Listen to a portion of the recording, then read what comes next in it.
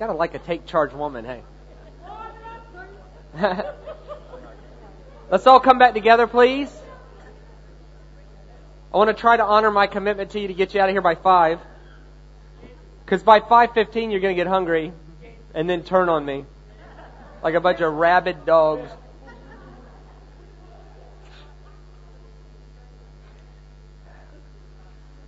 Okay, a couple things before we start.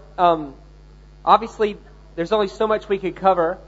Back there on the table, there's a series called The Blessed Life. It's a 7 CD series that sort of summarizes all of this and goes into it in further detail. Also, there's a DVD series called Great Big God, and the middle 2 DVDs is a 2 DVD summary of what we're fixing to talk about. Okay, so you get that. It's also got other things like the Hebrew wedding, and it's got the whole thing in there about the day Jesus is coming back and how they know the actual day, and you can find out in there. Okay, so you could pick those things up back there along with a whole bunch of other stuff that will enhance your life. All right, and also let me remind you that the profit from that is what enables us to do tzedakah. So by sowing into your own life, you're actually enabling us to enter into tzedakah relationships with places in particularly South Africa and some other places. So I would commend you before you go tonight to stop back by there. By tomorrow, history tells me that it sells out. So you may as well go while you have some choice. We are set up to take orders, but why when you could just go pick it up today? All right? Don't put off till tomorrow what you could do today. All right. There we go. Sounds like a biblical thing. Now, Leviticus 19, 9 and 10. If the issue is tzedakah, developing a tzedakah spirit, the question then is, how do you define tzedakah? There's got to be a working definition of it. Like, and there's 2 answers to it. One, there's this sort of ethereal sort of, are you a generous person? But they also have a working definition. They have a system for doing their money, and the name of the system is called tzedakah. It's called tzedakah. In other words, if you do your money this way, this is called tzedakah. Okay? So, here is the entire system. All right? Now, what I'm going to do is I'm going to tell you the end from the beginning and then go back and show it to you in Scripture. Okay? The first thing they do with their money, the first offering to be given, it's called the highest offering, the holiest offering. In some places it's called the high holy offering. In other words, it's a superlative, high and holy, the highest, holiest offering. It's called terumah. Terumah. T-E-R-U-M-A-H. Terumah. It was the smallest offering as well. The smallest offering actually was the holiest offering because it was the first offering, the primary offering, and it sanctified all other offerings. In their world, to tithe without honoring terumah was just lunacy. It was just lunacy. The very thing that sanctified the tithe was the terumah. And the terumah was very small. It was 1/40th, which I was teaching this once in the South, and I said the terumah is 1/40th, and some guy shouted from the back, "Well, who could afford to give 40% to something?" To which my thought was, where'd you go to school? 1/40th is not 40%. 40% is like 2/5, but 1/40th is 2.5%. This is how small it is. It's $25 on 1,000. $25 on 1,000. For every $1,000 of increase, $25 is set apart wholly to the Lord as a terumah offering. You might hear this called the offering of first fruits. In their culture, first fruits had to become terumah in order to be sanctified. Okay, we're going to get to that in a second. Okay, first fruits had to become terumah in order to be sanctified. So the first fruits would become terumah. The only way for it to become terumah is 2 things had to happen. It had to be lifted high, and then it had to be placed into the hands of their pastor. Right? The 1/40th offering went straight to the man of God in your life. Went straight to your pastor. A pastor was never intended to live on a salary from the tithe. The pastor was intended to live on the teruma of the people. All right, and we're going to talk about that. Relax. All right, the teruma offering is mentioned 3 times more than the tithe in the Bible. And I'm going to show it to you, okay? It's mentioned 87 times. The problem is the English translators translate the same word 13 different ways. Well, if you translate something 13 different ways, it dilutes its importance by a factor of 13, correct? So, I'm going to show you some of those different ways. So, anyway, I'm getting ahead of myself. Teruma was 1/40th straight to the pastor. Next thing they would do is they would take 1/10 of what was left, and they would give it to their church. I'm putting it in today's terms, okay? They would give it to their church. Here's how detailed they paid their tithes. This is how much they did. They would harvest their crop. They would place the crop on top of the animals. And then they would just go 1, 2, 3, 4, 5, 6, 7, 8, 9, 10. Move the animal out of line. Brand him as a tithe. They would put him in a tithe pile, and then they would bring the whole tithe to the storehouse. Okay? So the next thing they do is they pay 1/10 to the church. I'm not going to spend a whole lot of time on that because we've been taught that our whole life, and I don't think I need to teach that. So the 1/10 to the church. The next thing they would do is they would pay the next 1/10 to themselves. They were commanded to give the next 1/10 to themselves. Okay? Now, the reason for this, the reason for the confusion here is, if you want to confuse yourself, how many want to confuse yourself? This would be great.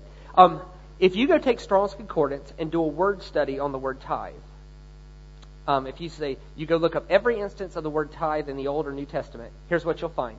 In some places it says, every year, bring a tithe of that year's increase into my house so that there'll be food in my house and the Levites take care of it and all this stuff, okay? In other places it says, every year, you should bring 1/10 and save it, store it up for your feasts and your festivals and as an inheritance to your children's children. So they were commanded not only to give 1/10, but they were commanded to save 1/10 for a couple reasons. One, to save up for their feasts and their festivals. But what was left over from the feasts and festivals, they would trade it in for silver and gold and save it up as inheritance to their children's children. Which once again leads me to a question. If you're over 55 and you'd save 10% your whole life, how much money would you have? And then, of course, when you die and you leave that to your children, where are they starting? And then if they save 10%, how much money do they have? Do you see now why these people are so blessed? In some sense, it's the hand of God. In another sense, it's obedience to natural common sense. You save 10% of your income your whole life. And this set me free in the terms of the tithing realm. When I saw that God was just as interested in me saving money as He was in me giving money. That God, it is just as much a command to save it as it is to give it. Now, last thing they would do, it was called you see where the tithe, the word maaser is tithe, it just means 1/10.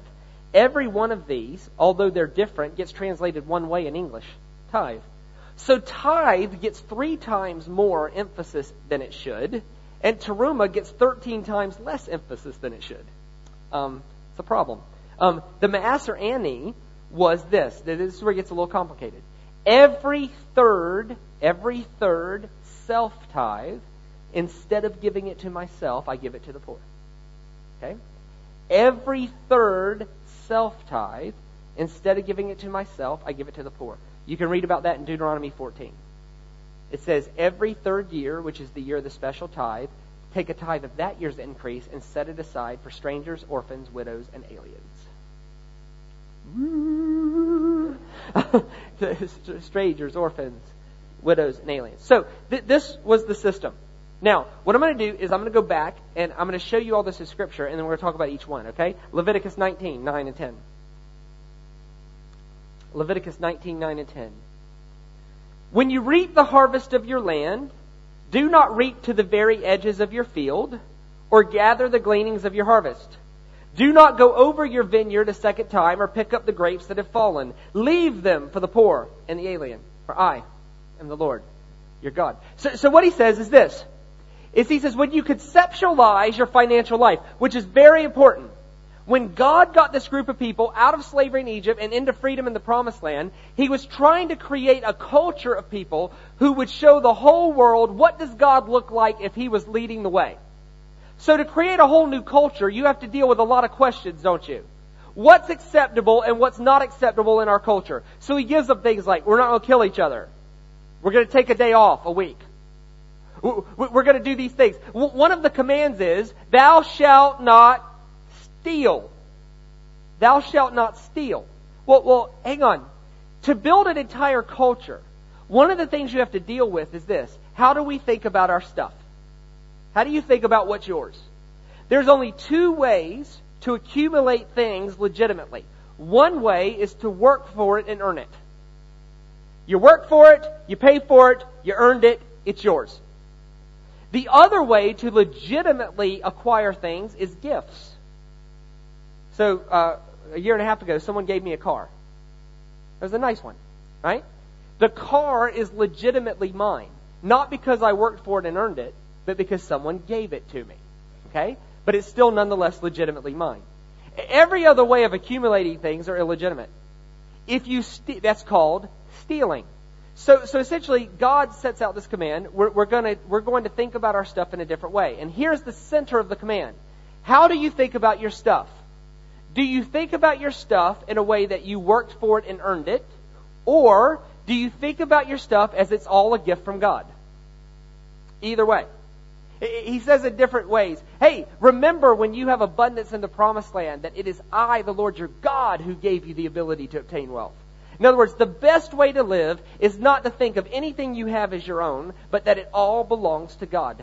And that you're a steward of something bigger. So God says, since I am in charge and you are the steward of my money, let me tell you how the best way to handle your money is. Here's how the best way to handle my money actually is. He says, I want you to visualize your life as a square. When you reap the harvest of your land, don't reap to the edges of the field or gather the gleanings of the harvest or go over a second time. Leave that for giving. All right? So essentially the imagery is this. If your field is a square, He wants you to live on a circle. He wants you to live on a circle inside of a square. In other words, the corners are for giving. They're not for you. This is not for you. We are to live on what's on the circle. So I asked a mathematician, what percentage of a square is a circle? If you put a circle inside of a square, what percentage of it is that? And if you want to get technical, from here to here is pi. So from here to here is 2 pi. So this is 2 pi. And this is 2 pi. And this is pi. Okay, it's 79%. That if you drop a circle into a square, you have 79% of the square. So God's way of doing life in terms of money is to live with 21% margins. To live with 21% margins. That we are to live on 79% of what we make, and we are to give away the other 21%. Now, there's a problem with that. In New Zealand, do people live with 21% margin? No.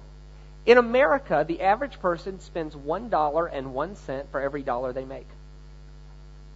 Which means they're living on their entire square and 1% of some other person's square. Ford Motor Credit, home equity lines, MasterCard, Visa. So here's what we do. Instead of doing things God's way, here's what we do. God's way is live on a circle inside of a square. Am I making sense? Live on a circle inside of a square. We say, we don't believe that's the best way to live. What we believe is, we're going to believe our version of the story, and what we believe is that we should live on our whole square. And of course, when you live on your whole square, who moves into your house? Murphy. Right? When you live on your whole square with no margin, who moves into your house? Murphy. And not only does Murphy move in there, his 3 cousins, broke, desperate, and stupid, move in. Right? People do stupid things when they're desperate, don't they? And so what happens is, when you live with no margins, all it takes is one disaster to throw everything. Listen, if you can't afford for your tire to go flat, what is wrong with you? We have to live on enough margin to where if a tire goes flat, we could just go replace the tire without borrowing money for a tire. You with me? Like when we use credit cards, when we use that 1% of someone else's square, here's the problem. In the next year, we have to pay them the 1 cent back, don't we? With interest. So we borrow 1 cent, but it takes up a bigger percentage of our square. Till before we know it, our whole square is gone. Let me tell you what that looks like. When you get paid, every cent of it has to go to pay bills. How does that feel? That feels like you have no square. So what actually appears like freedom is actually bondage. So they write things like the borrower is slave to the lender.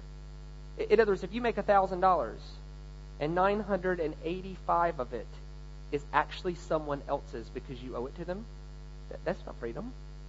That's lunacy. That's slavery. So we live on our whole square, plus a certain percentage of someone else's square, and then we blame Satan for our financial problems. It's not Satan. Poor Satan.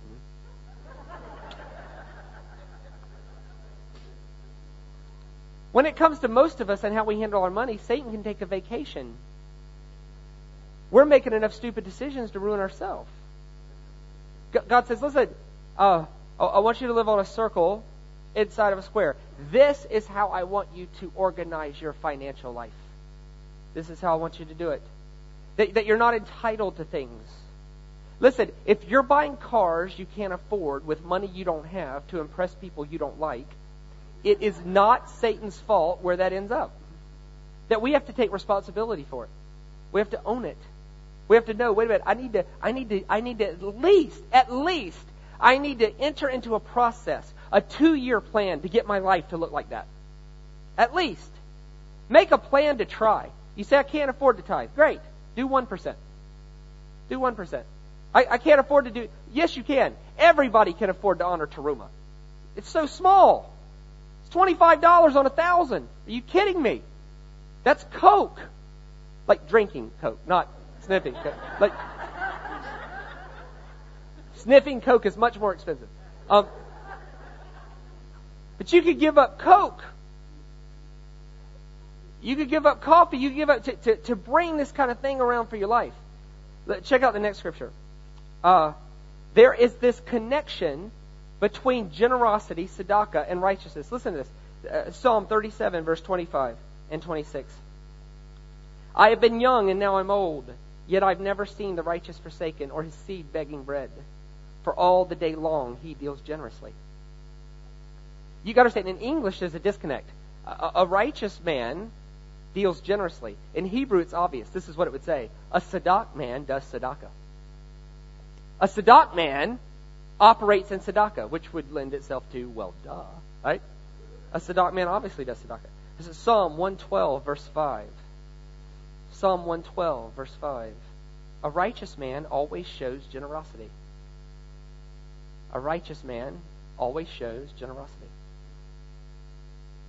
Deuteronomy 24. I've got to go fast because of time, but this is really cool. Deuteronomy 24, 17. Do not deprive the alien or the fatherless of justice, or take the cloak of a widow as a pledge. Remember that you were once slaves in Egypt, and the Lord your God redeemed you from there. This is why I command you to do this. In other words, why should you treat others with dignity that maybe they don't deserve? Because at some point in your life, God treated you with dignity that you didn't deserve. And we have to remember that. We have to remember that. I love this. Isaiah 1, verse 15. When you spread out your hands in prayer, I will hide my eyes from you. Even if you offer many prayers, I won't listen. Your hands are full of blood. Wash and make yourself clean. Take your evil deeds out of my sight. Stop doing wrong. Learn to do right. Seek justice. Encourage the oppressed. Defend the cause of the fatherless. Plead the case of the widow. Come now, let us reason together. Though your sins are like scarlet, they'll be white as snow. In other words, that whole rant, what was the problem? Generosity. Generosity. What was the solution to their problem? Be generous. I love this. There's this one scripture in Luke chapter 3. It's about a guy named John the Baptist. And he goes on this rant. These group of people come out to be baptized by him. They're not coming to challenge him or anything. They're coming to be baptized by him. And here's his response. You brood of vipers! Who has warned you to flee the coming wrath? Produce fruit in keeping with repentance, and do not begin to say to yourself, you have Abraham as a father, for I tell you, out of these stones God can raise up children for Abraham. Not the greatest church growth technique, is it? People coming out to be baptized by him, and his answer is, you basket of snakes. You fatherless people. There's a word for that. Starts with a B. Don't want to call people that, right? You basket of snakes, you fatherless people. It gets worse. The axe has already fallen to the root of your trees, and every one of you will be cut down and thrown into fire. I would suggest to you that John is not a Baptist at all. John is more a Pentecostal pastor on speed. So he gives this whole rant. You basket of snakes, you fatherless people. The axe has fallen to the root of your trees, and all of you are going to be cut down and thrown into fire. What sin do you think he was addressing? Idolatry. Homosexuality. I mean, everybody knows there's 3 things the Lord hates, right? So,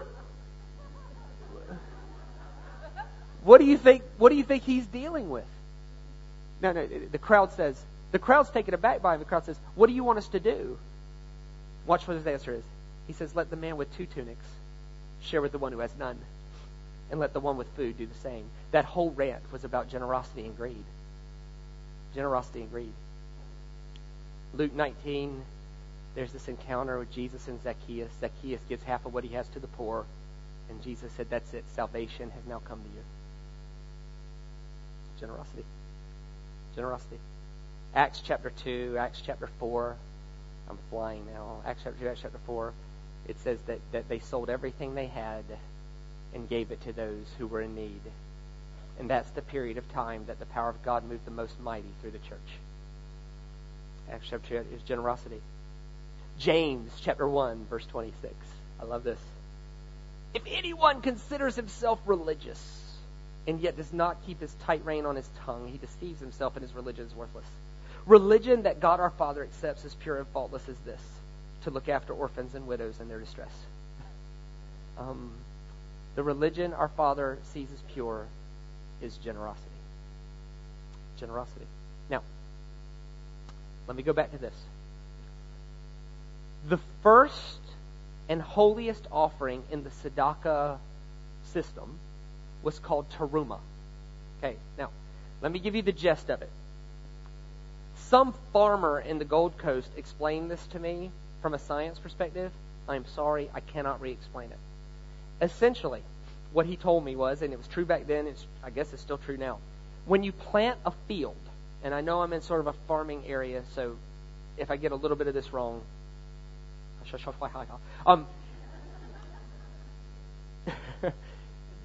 you plant a field, a certain percentage of the field comes up first. It has to do with the half-life of a seed or something. I don't know. Anyway, the certain percentage of the field comes up first. When that comes up, it's called the first fruit. Okay? The first fruit. Now, here's what they believed. Whatever is true of the first fruit is true of the whole crop. Whatever is true of the first fruit is true of the whole crop. Okay? And that went all the way through their culture. What's true of the firstborn is true of the whole family. What's true of the first words, true of the whole book. What's true of the first letters, true of the whole word. Okay? What's true of the first mention is true of every other mention. What's true of the first fruit is true of the whole crop. So, now think about it. If what's true of the first fruit is true of the whole crop, it's very important that your first fruit is holy. And the only way for your first fruit to become holy is that the first fruit, the word first fruit is bikurim. B-I-K-K-U-R-I-M. Bikurim. The only way for the first fruit to become holy is that it becomes teruma. For first fruit to become teruma, 2 things had to happen. 1, it had to be lifted high. It had to be lifted high. The word teruma, the root word is rum, which means to lift high. Okay?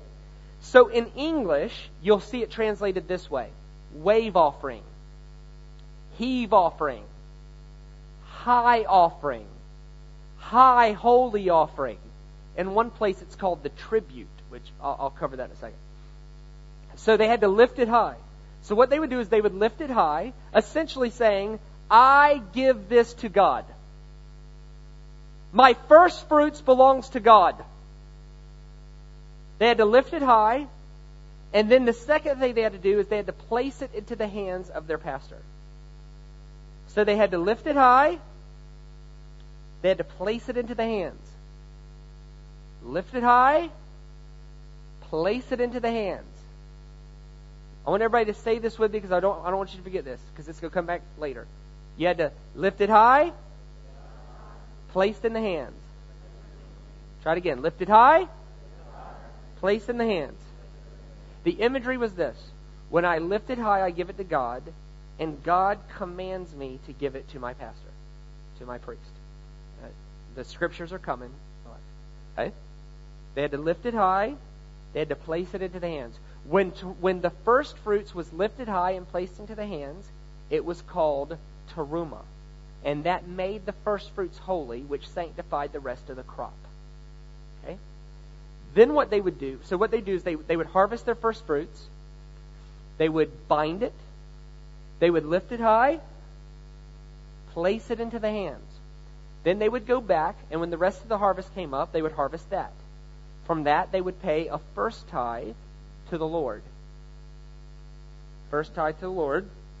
Then they would go back and count out another tithe for themselves. And then every third self-tithe, instead of giving it to themselves, they gave it to the poor. Okay, now, let's go back to teruma. Let's go back to teruma. Let me read the scripture to you from 1 Kings chapter 17. Remember, if the first fruit is holy, the whole lump is holy. Okay, that's Romans 11:16, by the way. That's New Testament. If the first fruit is holy, the whole lump is holy. Whatever is true of the first fruit is true of all the crop that comes after it. If the first fruit is holy, the whole lump is holy. So what's true of the first fruit is true of the whole crop. All right? Now watch what happens. 1 Kings 17, verse 8. This is a story about Elijah and a widow. It says, Then the word of the Lord came to him, saying, Go at once to Zarephath of Sidon and stay there. I have commanded a widow in that place to supply you with food.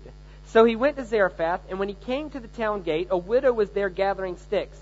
And he called to her and asked, Would you bring me a little water in a jar so that I may have a drink? As she was going to get it, he called, and he said, And bring me, please, a piece of bread. As surely as the Lord your God lives, she replied, I don't have any bread, only a handful of flour in a jar and a little oil in a jug. I am gathering a few sticks to take home and make a meal for myself and my son, that we may eat it and die. Okay, look this way. So let's review. You have a widow. How many mouths does she have to feed? 2. Her and her son. How many meals does she have? 1. So she has 1 meal, 2 mouths. This guy shows up. He says, I need some bread and some water.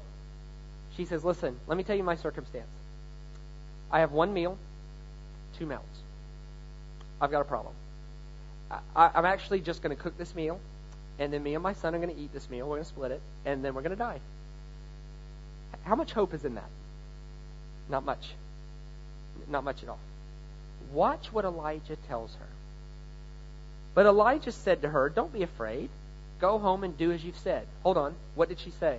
I'm going to go home, make 1 meal for 2 people, eat it, and die. Elijah says, Go home, do what you said. Watch what he says. But first, everybody say first. But first, make a small cake of bread for me from what you have, and bring it to me. And then make something for yourself and your son. Hold on, look this way. If CNN and the internet are around back then, what is the Christian world saying about Elijah? Either Elijah is the most insensitive jerk in the history of mankind, or he's onto something. He says, Oh, you've got 1 meal and 2 mouths? That's a problem. You could go home and eat it and die. You could do that. Or you could give the first portion to me and watch what happens. Watch what happens. For this is what the Lord your God says, The jar of flour will not be used up, and the jug of oil will not run out, until the day the Lord gives rain on the land. So she went away and did as Elijah told her. So there was food every day for Elijah and for the woman and her whole family. The principle is this. When the first portion of something is in the right hands, the rest of it can't die. This is so huge when it comes to your money and your spirit. I'm going to talk about the spirit part in a second. When the first portion of something is in the right hands, the rest of it can't run out, it can't die. That the whole lump has to follow the sanctity of the first portion. It is very important that the first fruits of your entire increase is sanctified. And the only way to sanctify it is to give it as a teruma. It has to be, everybody with me, lifted high, placed in the hands. Try it with a little more gusto. Lifted high. Placed in the hands. Try it again. Lifted high. Placed in the hands. I know I'm giving you a lot to think about. That's why people are writing, trying to talk. All the men in the room are having a meltdown. They can't do more than one thing. All right. Now, Malachi chapter 3. Will a man rob God? Malachi chapter 3, verse 6. Will a man rob God? Yet you have robbed me in tithes and offerings. Hold on. In that scripture,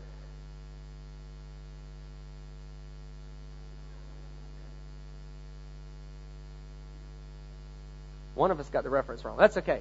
You guys know the scripture, right? Will a man rob God? Yet you have robbed me in tithes and offerings. Hold on. Listen, you have robbed me in tithes. How many are there? Plural. The word tithe there is plural. Which means what? There's more than one. How many are there? You don't know at this point. You just know it's plural. Which means there's more than one. Which means there could be 9. How many of you are excited about the fact that there could be 9 tithes?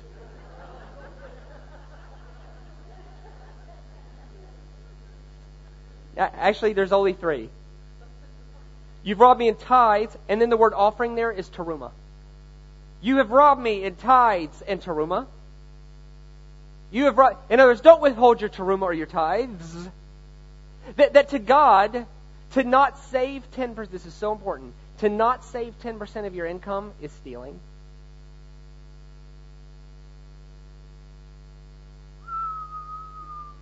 I'm hearing it. Ooh. We always hear, if you don't give 10%, you're stealing. Is it true? Yes. But to not save 10% is also stealing. They were both commands, and they were both commanded tithes. Why? Because God wanted to put you under a law? No. God knows if you save 10% of your income your whole life, you will be wealthy beyond measure. You'll be wealthy beyond measure. Just by compounding interest. I'm telling you, the rule of 72 says if the stock market does 12% on average, your money's going to double every 6 years. The stock market in America has averaged 11.7% since 1920. So on average, your money will double about every 6 years. God is smart. My mom trained me to save 10% of my income my whole life. Since I was 4, I've saved 10% of my income. Right now, I'm on pace to have about $6 million at 60. Once again, can't touch it till I'm 60, so ease up. But easy. But the truth is that God is smart. God wants our best life. Back to the teruma thing. I was taught my whole life until I learned this, that first fruits and tithes were the same thing. In point of fact, they're not. In the book of Leviticus, it says that you're not even allowed to eat until the first fruit and tithes are separated. Here's a couple of other scriptures. Nehemiah chapter 12, verse 44. Nehemiah chapter 12, verse 44. At that time, men were appointed to be in charge of the storerooms for the contributions for both first fruits and tithes. First fruits and tithes. 2 separate things. Nehemiah chapter 10, verse 35. Nehemiah chapter 10, verse 35. Check this out. And bring the first fruits of our ground and the first fruits of all of our trees year by year into the house of the Lord. Bring from the storerooms to the house of our God. Next verse. Also the firstborn of our sons and of our cattle, as it is written in the law, and the firstlings of our herds and the first of our flocks, to bring to the house of our God to the priests that minister in the house of our God. So the first fruit was meant to go into whose hands? The priest. The priests. Keep going. And that we should also bring the first fruits of our dough and our heave offerings, teruma, and the fruit of all manner trees, the new wine and oil unto the priests, to the chambers of the house of our God. Then he goes on, and the tithes of our ground to the Levites. So the first fruits was supposed to go into the hands of the priests, The tithe was meant to be given into the Levites' hands so that they could take care of God's house. So first fruits and tithes were the same thing. First fruits and tithes were the same. Well, First fruits and tithes were not the same thing. They were separated. One went to the priest, and one went to the house of the Lord. First fruits and tithes. Now, let me just give you a few scriptures where the word teruma is used, and it's translated all these kinds of different ways. Let me show you. Exodus 25, verse 2. I've got the NIV here, and there's another version here, so I'm going to just turn around and read it this way. Exodus 25, verse 2. Speak to the children of Israel that they take for me an offering. The word is teruma. Of every man whose heart makes him willing, you shall raise, it says take my offering. It says you should raise my teruma. Teruma, to raise something, to raise an offering, to lift it up. All right? Check this one out. Numbers 31:41. Remember, teruma, for first fruits to become for teruma, what did have to happen? It had to be lifted high and then placed into the hands of the priest. Now, watch this. Numbers 31:41. And Moses gave the tribute. The word there in Hebrew is teruma. And Moses gave the teruma, which was Jehovah's teruma, unto Eleazar the priest, just as Jehovah had commanded Moses. What had happened was the Israelites had confiscated an entire city's worth of loot. And they had counted all the head of cattle and all the grain and all the stuff. They had counted it all up. And then Moses says, hey, before we divide this stuff amongst ourselves, we have to honor the man of God here. And so they gave a teruma portion of the entire thing to the priest because God had commanded to. That is the principle of God. You have to honor the priest with your first fruits. Okay? Ezekiel 44:30. They're in captivity in Babylon. And God sends these prophets to them to remind them, to keep their prosperity mindset. It says, and the first of all the first fruits of everything. The first of all the first fruits of everything. And this says oblation. What is an oblation? It sounds like a surgical technique. It's teruma. And the first of all your first fruits of everything, and every teruma of everything, of all your terumas. The word oblation there, I don't even know what that means. It's the word teruma, a heave offering, an offering that's supposed to be lifted high and placed into the hands of the priest. Watch what it says. And all the first of all the first fruits of everything, and every teruma of everything, of all your terumas, shall be for the priest. You shall also give unto the priest the first of your dough, in order to cause a blessing to rest on your house. In other words, if you take care of your priest, the rest of your house takes care of itself. Interesting. Also Ezekiel 48 verse 10, that they had been given a certain portion of land, and even the land had a teruma portion, and that God was saying, listen, make sure the priests get the teruma portion to live in. This is what it says. And for these, even for the priest, shall be the holy teruma. Once again, oblation. Odd translation. And for these, even for the priest, shall be the holy teruma. Everybody say this with me. Holy teruma! Holy teruma. Once again, teruma represented the offering of the first fruits, and it was meant to be in the hands of the priest. In order to cause a blessing to rest on your house. You guys should know these scriptures. Proverbs 3:9. Honor the Lord with your possessions and with the first fruits of your increase. Wait a minute, what's a first fruits offering? A teruma. How did first fruits become teruma? It was lifted high, placed into the hands. Lifted high, placed into the hands. Honor the Lord with your first fruits of your increase. Then your barns will fill to overflowing, and your vats will brim over with new wine. Deuteronomy 18. Deuteronomy 18, verse 3. Check this out. And this shall be the priest's due from the people. In other words, this is what you owe your priest for serving as priest. From them that offer a sacrifice, whether it be ox or sheep, they shall give it to the priest, the shoulder, the two cheeks, and the maw.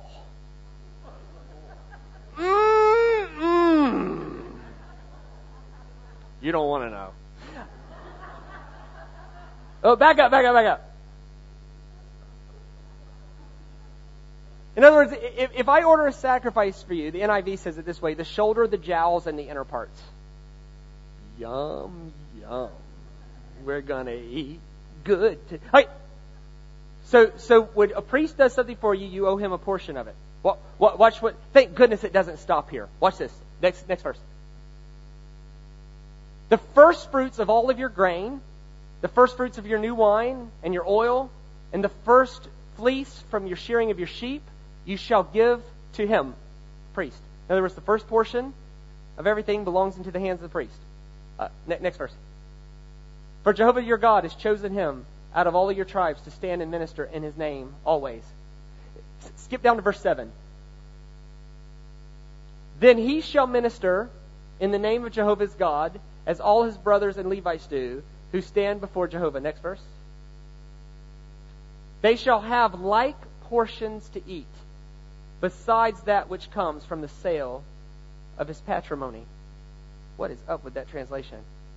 Essentially it's saying that a priest who has money from other places is still due the teruma portion. Even if he has money from other places, it's still his. Why? Because the teruma was not about your priest needing money. The teruma was about you needing to unlock the blessings of God over your life. There's a scripture, we won't read it, just trust me, it's there in Numbers 18. It talks about this is the share due to the priest, the first fruits of all of their offerings. And then it says this, it says something odd. It says, for this will be an everlasting covenant of salt. This will be an everlasting covenant of salt. You guys know what the covenant of salt was? Covenant of salt happened at a wedding. Basically, the groom would stand on one side and the bride would stand on the other, and each of them had a baggie of salt. So you had the groom on one side with a baggie of salt, the bride on one side with a baggie of salt, and then the priest had an empty baggie. So he would take the groom's bag of salt and dump it in the empty bag. He'd take the bride's bag of salt and dump it in the empty bag. And then he would hold it like this and he would shake it. And he would say, what God has joined together, let no man tear asunder. And the teaching was that sometimes divorce happens. And you ought to be very gracious with it. Sometimes divorce happens. But whether a divorce is right or whether a divorce is not right, you can never totally separate the salt. Too hard to do. And then he would take the mixed salt and he would sprinkle it on their hands. So in other words, the teruma offering acted as a covenant of salt between you and your priest. In other words, whatever is on your priest's life, you can have rights to when you're in a teruma relationship. In other words, you have two choices. You can stand in an impartation line for the next 20 years, or you can start honoring teruma, and the very things that are on their lives will start to come on yours without you even trying. It's teruma. It's teruma. Now, this is so important to your finances. So important. When you sanctify everything else in your life by honoring the Lord with your first fruits, let's review. How does first fruits become teruma? It had to be lifted up, and it had to be placed in the hands. Had to be lifted high, placed in the hands. Everybody say it with gusto. Lifted high, placed in the hands. This has huge implications. What's true of the first fruit is true of the whole crop. We have to understand this has spiritual implications too. Jesus was actually two offerings on the cross. One, he was a sin offering. Behold, the Lamb of God that takes away the sins of the world. But he was also a first fruits offering.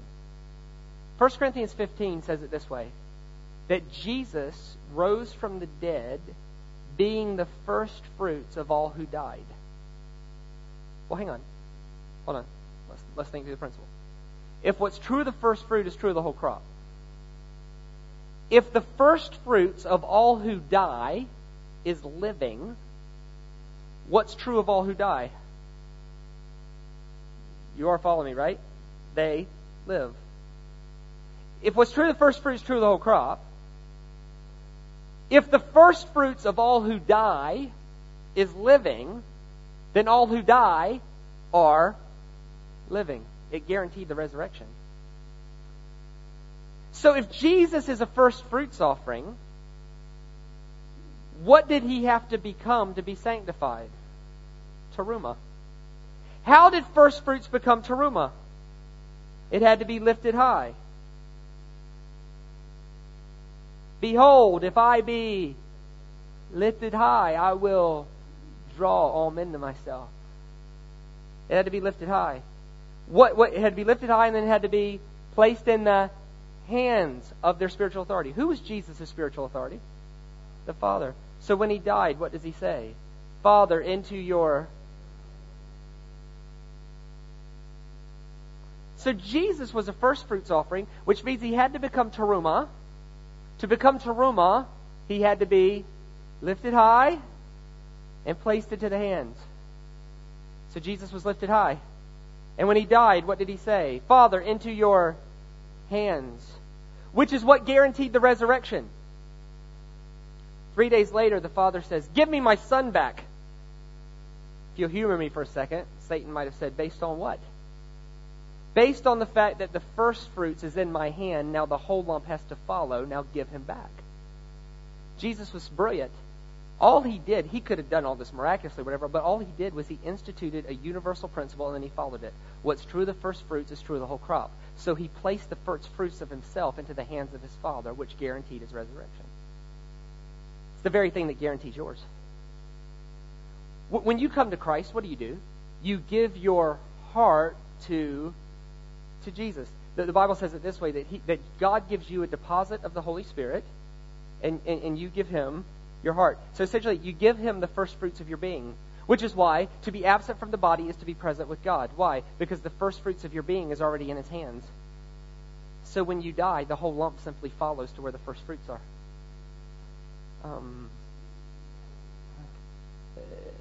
The principle of first fruits goes into resurrection. So what does this mean for us financially?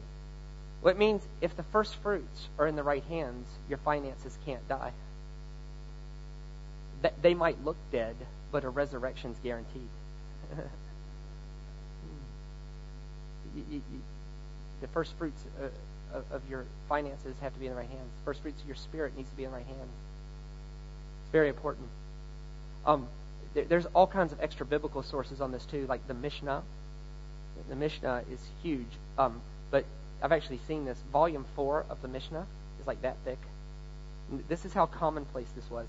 Volume 4 of the Mishnah was that thick, and it's all about how to give teruma. That's how commonplace it was. Do you see how much we've lost? It was very. It didn't go away to about 350 A.D. when Constantine. This is how it went away. If you're wondering, Constantine had a meeting with the leaders of the tribe of Judah, and he says, essentially, we have all the education, we have all the resources, we have all the roads, we have all the ports, but you still have all the money. Why? And the leaders of the tribe of Judah said, well, they just pointed this out to him. This is how we do our money. And you can read about this, by the way, in the history book, the Post-Nicene Fathers, Volume 7, if you're interested. Constantine said, is that it? They said, yes. He said, fine, this is what I'm going to do. I'm going to institute a tax. Now listen to the tax. 1/8 of a day's wage, 1/40th of a week's wage, and 1/60th of a season's wage, all on top of one another. 1/8 of a day's wage, 1/40th of a week's wage. In other words, the first 40th of their income, where did that normally go? To the priest. The Roman government reached down and confiscated it. To which they asked, what about our pastors and our poor? What are we supposed to do with them? And Constantine said, the government will take care of them, don't worry about it. Which was the start of socialism. And it never worked. Why? Because the power was supposed to be in God's people to do those things. And God's principles never changed. That's why America will never get out of debt. It's because they abandoned God's ways. Not Satan's fault, our fault. So I asked you to challenge you. Oh, by the way, the Mishnah, the Didache. The Didache is a book that was written in the late 1st century. It's known by its longer name, The Teaching of the 12 Apostles to the 1st Century Church. The Didache did not make it into the Bible, nor am I saying it should. I'm just simply saying if Peter, James, and John wrote it, we probably ought to listen. In the Didache, chapter 13, this is what it says. If you have a pastor willing to live among you and teach you the word, he's worthy of your teruma.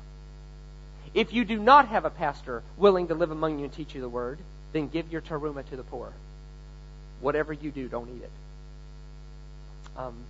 The only people allowed to eat the teruma portion is the priest. So, Let me make a couple of observations. Number one, I have nothing to gain by telling you this.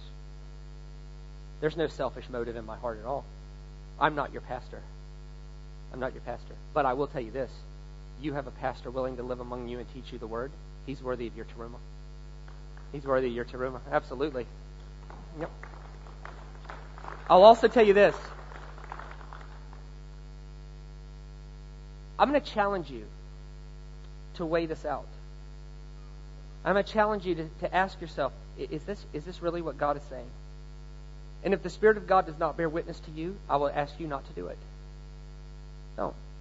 But as you're listening to this, if you know something in here tells you that this is right, here's what I want you to do. For the next 6 months, I want you to dedicate yourself to a process of getting your life organized like this. If you can't do anything, start with the teruma. It was the first offering anyway, and it's the smallest. It's the easiest to do. I could sit here till tomorrow morning and tell you stories about miracles associated with teruma. First, when I was a pastor, the first teruma I ever received was before I even understood it. Someone else understood it. This guy walked up and waving $3. The poor guy, only one of his eyes worked, and both eyes worked, but they only worked one at a time, and one would shut off, and then so he'd look at you like this, and then he'd do he couldn't. It was and the other eye would float around. It's weird, and so I used to mess with him because one time in front of a whole group of people, he told this whole group of people that he could beat me up in a fight, which was ridiculous. But I didn't want to fight him, and so he just kept going. So I said, "Hey, look, do me a favor, watch my hands." And so his eyes started doing this, and he was like, "Stop!" Oh, but so he comes down the hallway waving $3, and he was broke as you can't believe how broke he was. And so he's $3, and I thought, I don't need his $3. So he hands me this $3, and every impulse in me wanted to give it back. So I went to give it back, and the Spirit of the Lord stopped me, and He said, "You do not give that back. It's not for you, it's for him." So he gives me the $3. He got home that night, and not one person, but 2 people had given him an automobile. Teruma works. My mom gave her first teruma. I explained this to her because she said that her company had said she's capped because of her education. They wouldn't promote her anymore. And I said, "Mom, try this." She gave her first teruma. And 3 days later, they didn't promote her once, they promoted her twice, and they decided to put her through college at their expense. My first teruma, when I first saw this, I asked the Lord, this is what I asked him, "Lord, please forgive me for not honoring teruma. I did not know." I just didn't know. It wasn't I was being rebellious, I just didn't know. So I said, "Lord, please forgive me for dishonoring teruma. I didn't know." And I said, "Lord, I want to start today. How far back do you want me to go? Lord, give me my first teruma amount, and then from this day forward, I'm going to honor it." And for some reason, the Lord told me $111, which was weird. So, I wrote it out, $111. I lifted it high. I placed it into my pastor's hands, and I asked him to bless it with all the blessings of teruma, which he didn't understand. So I wrote out a blessing for him to say. I said, "Just say this. It's fine." I gave him $111 as a teruma. The next week, someone gave me a house. Which he said, "I'd like to give you my house." I said, "For how much?" He said, "Oh, I got to do some repairs." That it ended up costing me $50,000 for a 3-bedroom brick home. So he gives me this house a week after that. And it took me a little while to move in, but once I moved in, I didn't realize it till the first time I checked my mail that my address was 111 Birch Lane. Coincidence? Maybe. Likely not. For me, it meant a lot to me. Now listen, this is so important. All preachers, when they preach, they're still working it out in their own life. Okay? Because none of us are perfect. But on this topic, as far as I know, if I stood before God, I live that way. I live that way. I honor my teruma. I give my first tenth to the church. I give my next tenth to myself. And then every third tenth, instead of giving it to myself, I give it to the poor. As far as I know, I live that way. And let me tell you, it has done nothing but bless my entire life. I got problems just like anybody else, but money isn't one of them. Let God be true and every man a liar. Now, let me close this out by giving you a practical example, because I know the biggest question is, okay, how does this work in my life? What do I do? What checks do I write? Let me just give you this. On $1,000, I picked $1,000 because it's easy to do math on. Okay? On $1,000, first thing you would do is give a teruma. Now remember, we're called to live on a circle and a square. A circle inside of a square is 79%. On $1,000, the first 40th, $25 goes to your pastor. Here, that is Mike. Okay? That's Pastor Mike. Goes right to him. All right? All right, so the first 40th goes to him. Then the next 10th goes to the church. So on $1,000, you give $25 to him. That leaves you with $975. The next 10th goes to the church, which is $98. We're not going to do $97.50 because we have tzedakah spirits. $975, and it's easier to do math this way. $98 would be your tithe. That leaves you $877. After that, you pay a second tithe to yourself, which is $88, which leaves you with $789. $789 is exactly 79% of 1,000. It's exactly the circle and the square. So the math from the commands perfectly matches the illustration from agriculture. It's almost like the writer had some help.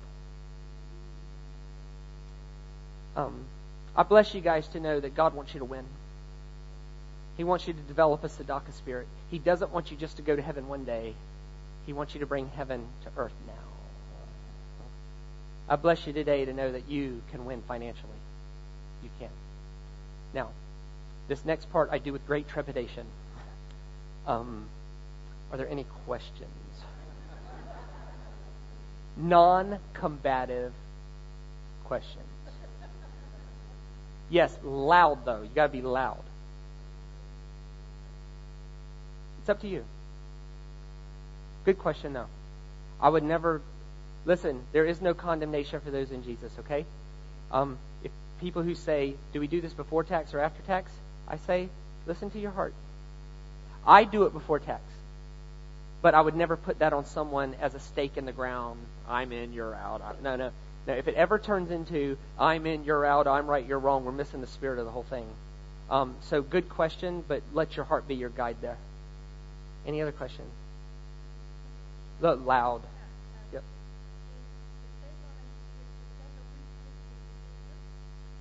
Well, you do it however you want. You can. You can. Sure. Yeah. Great question. Let me handle that. Okay, you could do it any way you want. They got paid once a year. We get paid once a week, or once a fortnight, or once a month. I get paid once a month.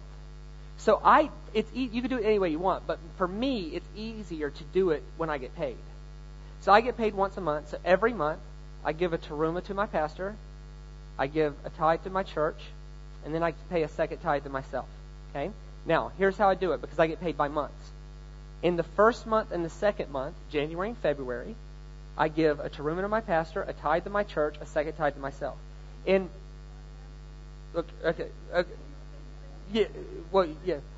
need a course in stenography.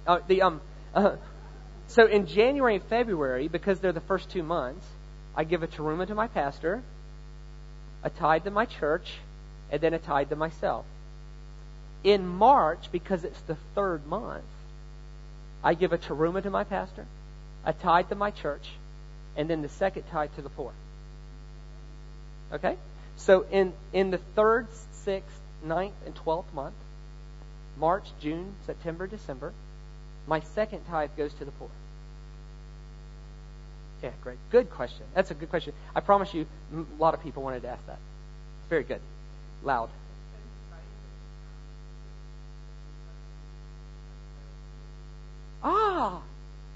Good question. Here's what I tell people.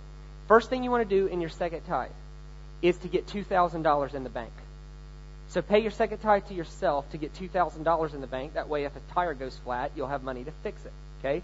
So first thing you do is get $2,000 in the bank. Second thing you do with your second tithe is pay off all your consumer debt. Credit cards, home equity lines, car loans, things like that. Pay all your consumer debt. It does no good to invest when you're paying 18% interest to MasterCard. Okay? So use your second tithe first to get $2,000 in the bank. Then use your second tithe to pay off all your consumer debt except your house. Because your house is going up in value. At least it should. Okay? Then go back to the $2,000 and get 6 months of expenses in the bank. And then start investing in stocks, bonds, mutual funds, whatever y'all call it here. And then after that, pay your house off. Huh? Yeah, 6, but I'll take 100. There you go.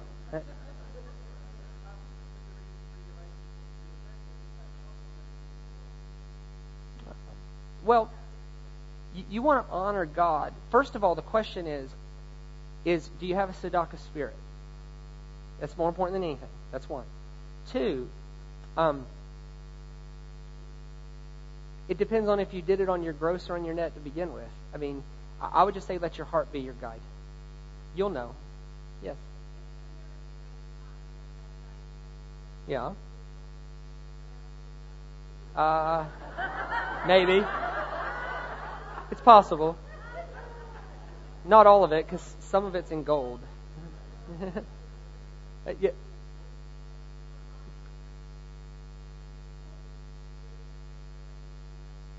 Yep. Just speak up way loud. Yes.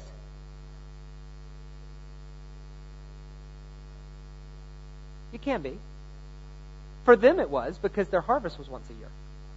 No. It can be once a year. I'm not, if you decided to give one Tarum offering a year, fine. Of course.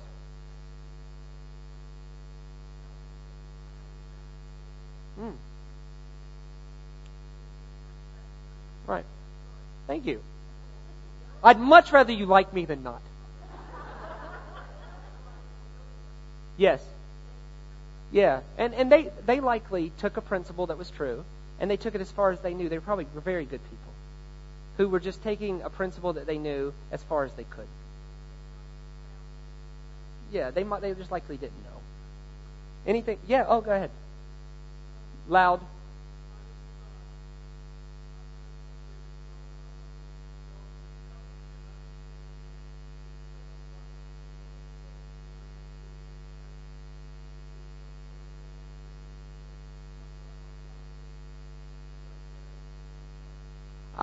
Yes, that's a very good question. Thank you for being brave enough to ask that.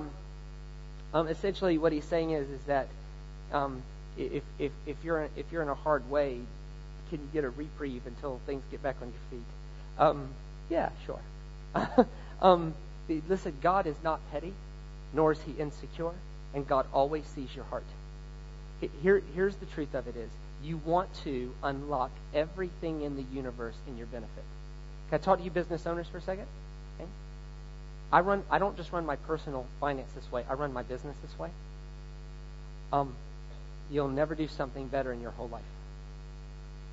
When that thing comes over your business, you won't be able to stop it. Anything, assuming working hard, not being stupid. This is not the cure for stupid. This is not the cure for selfishness. This is not the cure for laziness. God is not duty-bound to finish anything He didn't start. Okay? Anything else? Yeah, yes.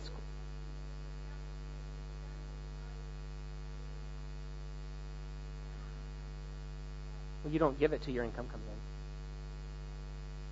in. You don't give anything until there's increase. Yes, Robbie. Yep. Killer haircut, man. Okay, go ahead. Yeah, there's that bit of chest hair coming out of your shirt. It's quite nice too. Yeah, go ahead, man. Sorry. Yes. Yes. Yes.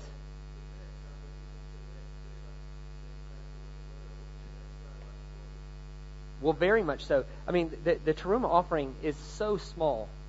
To be faithful little, and Jesus addresses it a couple times in a way that you don't really understand unless you are very familiar with ancient rabbinical teachings.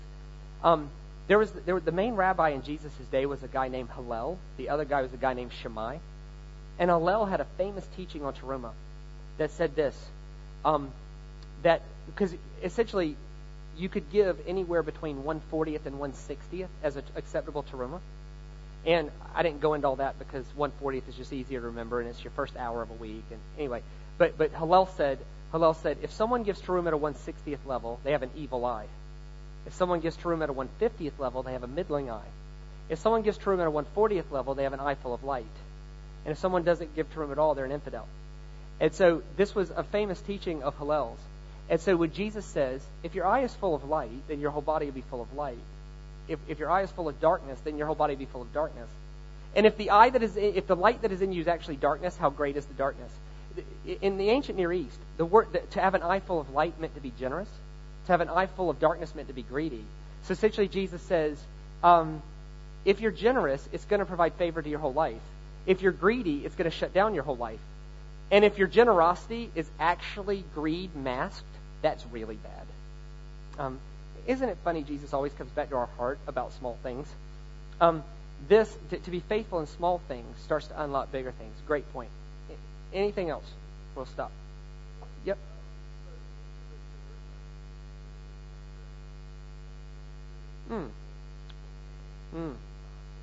Yes. Oh, yes. No matter where he is, you got to find him. No, I'm just kidding. Hebrew people always think function. Greek people always think form. Okay? It's always form and function, all right? Like, let me give you an example. And God hid Moses in the crevice of the rock with his hand. Well, all white people picture a big hand. Because we think form. We're from Europe. We think form, right? So God, and of course, if God hid Moses with his hand, how big is God's hand? Huge. God's hand is huge, right? The problem is the next verse says, and God showed Moses his backside. Well, if God's hand is big,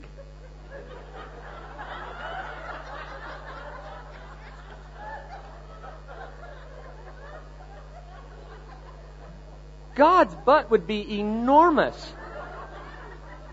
And so, but the truth is, does God have a hand? No. As a matter of fact, it commands us not to put any human form around him.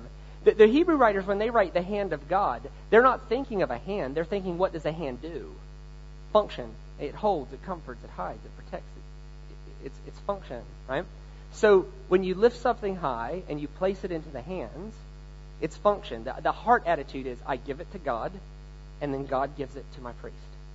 I pay my teruma by wire transfer because I'm all over the world. And so I give my teruma by wire. And so, I love that. Good question. Everybody asks that question, by the way, and I always have the same bit of fun with it. I love it. Yes.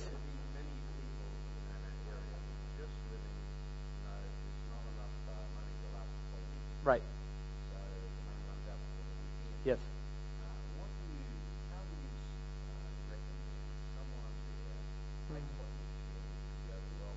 Yes.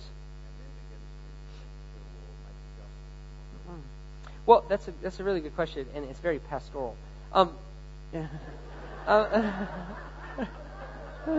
Very. I think wisdom. First of all, wisdom has to reign. God doesn't want you to starve. Always take care of food, shelter, clothing, and electricity first. Never give your food bill. Well, I don't want to say never. If God tells you to, do it, because God told the widow at Zarephath to. Okay? So if God says to do it, do it. But don't, this is so important, never walk in condemnation if you can't. Okay? What I would say to do is sit down with a budget, look at what you got coming in, look at what you got going out, and see if you can, by faith, do one part of this. Maybe it's half a teruma. Maybe it's a tenth of a teruma. Maybe on $1,000, you'll give $2. But it's a $2 filled with faith. You with me? It's, Lord, I'm believing for the blessings of this to come over me. And when it does, I'm going to take the next step. And the next step. When the blessing comes, don't spend it. Use the blessing to institute the next thing until the whole thing is implemented. And then do it with wisdom. Yes, ma'am.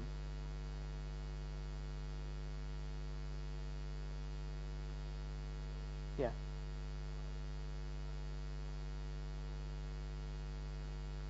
Yeah.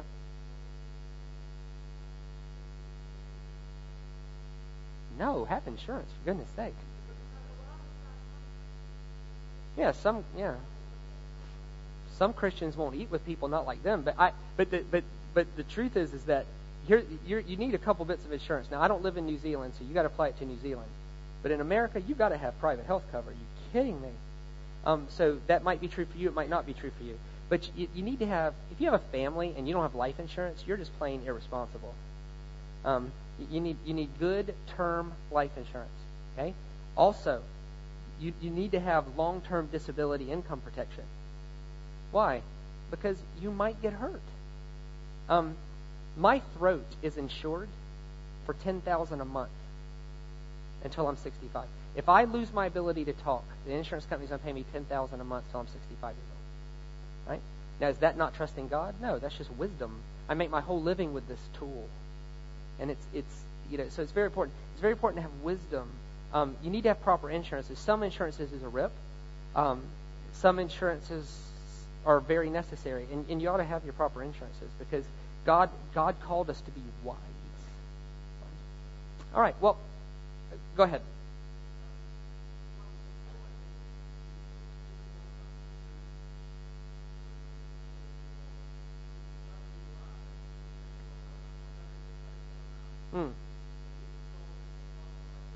Right. Very, very good. Right. It's about the principle. That's the whole point with the Teruma offering. Is it's so small, it's inconsequential. It's just, what is that? So it's about the heart. Well, guys, I hope you're very blessed by that today. I told you it'd be a good afternoon. I hope I didn't disappoint. And I hope that you're equipped with something. I urge you to be obedient. Let's have a second. Let's have a second before we go, and let's sit before the Lord. And if you're like me, I'll just tell you my own experience. The first time I learned this, I sat before the Lord and I prayed a prayer something like this: Lord Jesus, first, I ask you for forgiveness for not honoring Teruma. I didn't know. I ask you forgiveness for where I'm lacking a tzedakah spirit. Please develop that in me. Lord, forgive us for the lack of wisdom of not saving. May we never be people who overlook the beggar in our own pursuit of God. Prayers like this. So I want to give you a moment to have a serious moment of introspection between you and God, where you get this thing straight between you and Him. I want you to know before you pray this prayer that God already sees your heart and He understands. This is not for God's sake. This is for yours. Say whatever you feel like you need to before God, just quietly.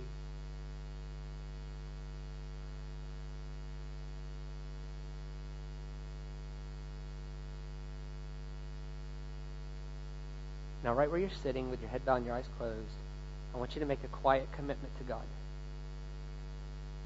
Just say, Lord, with your help, I'll live my finances your way. Just, Lord, with your help. Lord, right now I commit to this, whatever part of it is.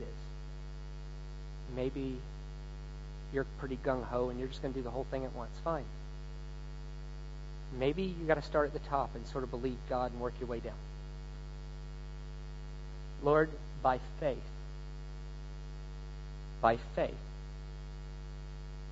going to give this part of it a go. And I commit to it for the next 6 months.